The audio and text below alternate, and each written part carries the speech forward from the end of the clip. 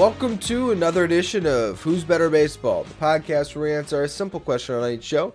Who's better at baseball? I'm your host, Ryan Finkelstein, managing editor at JustBaseball.com, and today we had written previews for each of the 4 wildcard series go up, and I'm breaking them down on this channel as we look to a set of 3 games for each of these pairs of teams to decide who's going to advance to the divisional round. And it's better than the format used to be as far as how quickly your season can end. In the past, well, hey, the Blue Jays wouldn't even be in the playoffs, but a team like, the Twins, I guess, would have been guaranteed a spot in the old format. But it used to be one game, you send out your best starter, do or die. Now, if you lose in a game 1, there's still a chance that you can win game 2, battle back, and win a series. So these are just like your series that are played throughout a 162. That's what I like about it. All season, if you want to get to the playoffs, the common theme is, hey, just win series, just win series, just win series. And now it feels like an extension of the season, but a little bit more with the stakes ratcheted up in a wild card round. Here are 2 teams that, if you go back and look at the video I did or the article we wrote about ranking the top playoff rotations, the Blue Jays and the Twins were some of the best playoff rotations imaginable because each of them has a clear number 1 and number 2 who are really solid. For Toronto, you got Kevin Gausman, a guy that seems to be perennially now in the Cy Young conversation. Pablo Lopez is going to go up against him in game 1. Now, you look at these 2 guys that both were among league leaders in strikeouts and feel like guys that can get hot in a specific game and just carry their team to a victory. I definitely think that is a distinct possibility of happening on either side. So I really don't know who to give the edge to in that first game.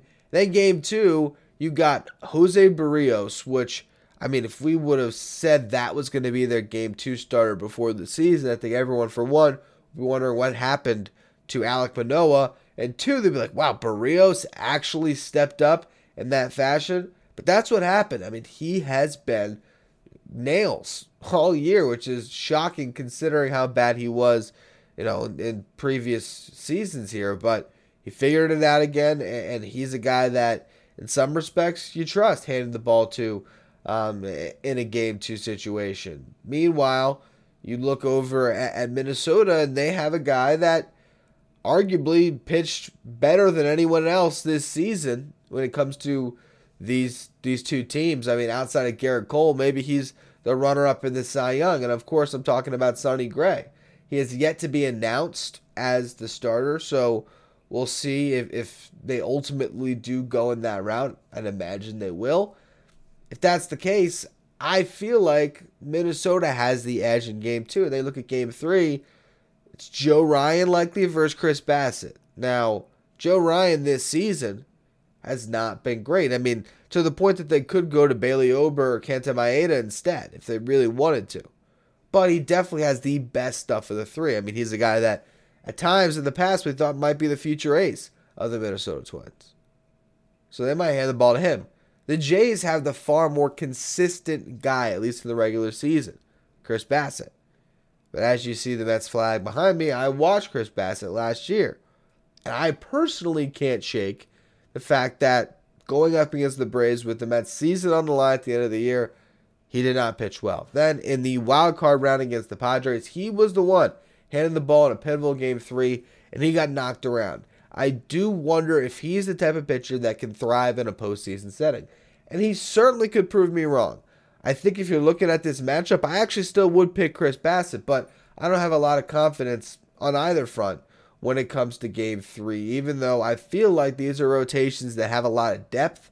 Could you go beyond that? And for the Twins being able to have Bailey Ober and Kenta Maeda, for the Blue Jays being able to have Hyunjin Ryu and Yusei Kikuchi, they have depth where I think either of these teams, if they made it through, can be a real dark horse to make a run. I don't think anyone's picking either of these teams to make that deep run of the playoffs. I think people are more looking towards the Astros and the Orioles that got the bye, and they're looking at the other matchup with the Rangers and the Rays, as teams that had better regular seasons, so to speak, and teams that maybe are more dynamic with their offense. But I think pitching does carry more weight in October, and really, I feel like these are the teams that actually could be the ones in the wild card rounds that we look up in the ALCS and, wow, how did Minnesota get there, or how did Minnesota end up in the World Series?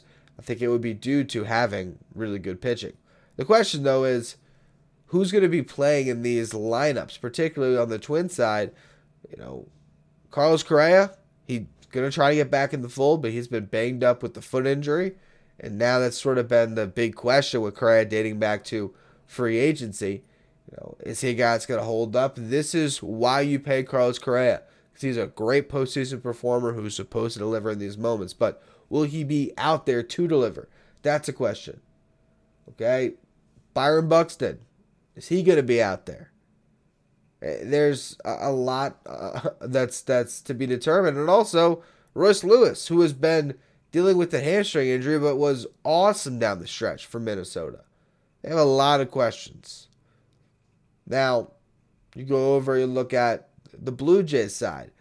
Vladdy was a little banged up down the stretch, but he did get back on the field. And the question is he going to be the guy that he's supposed to be, the guy that can win MVPs, and in this case, win championship series MVPs and World Series MVPs if he can get into those stages, and if he can show up the way that the exit velocities and the hard hit percentages would indicate, because very few people hit the ball harder than Vladimir Guerrero Jr. Can any of that happen?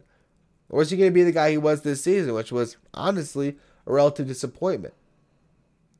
You look at Dalton Varsho, who never quite showed up. Now he's got a chance to rewrite the narrative of his season. Matt Chapman's about to hit free agency.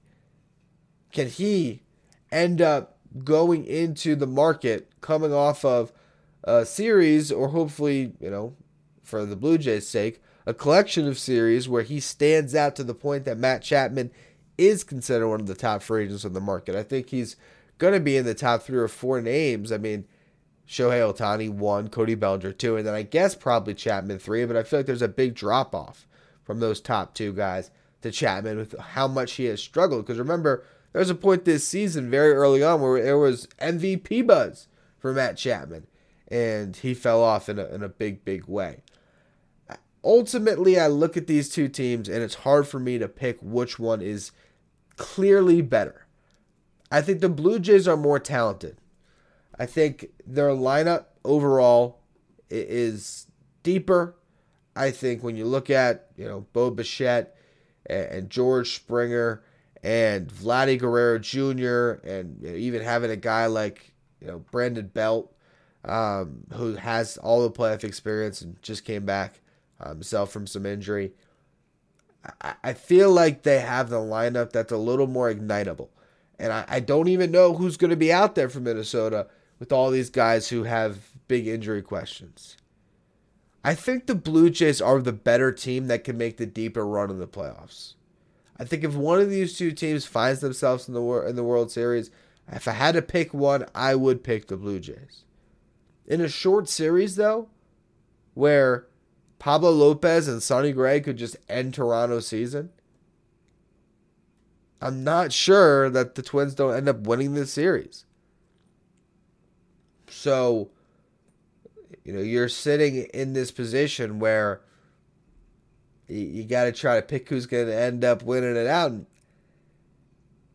it's two teams that I think are very similar in the sense that they have the starting pitching to make a run, but the offense is not as proven of a commodity. And whether it's a lack of performance this season, which Toronto has dealt with, whether it's injuries, which Minnesota is going through, that could hold them back. And you look at, the other side of the bracket when it comes to the wild card round, I'm not questioning the Rangers or the Rays offense. I think that's the big difference.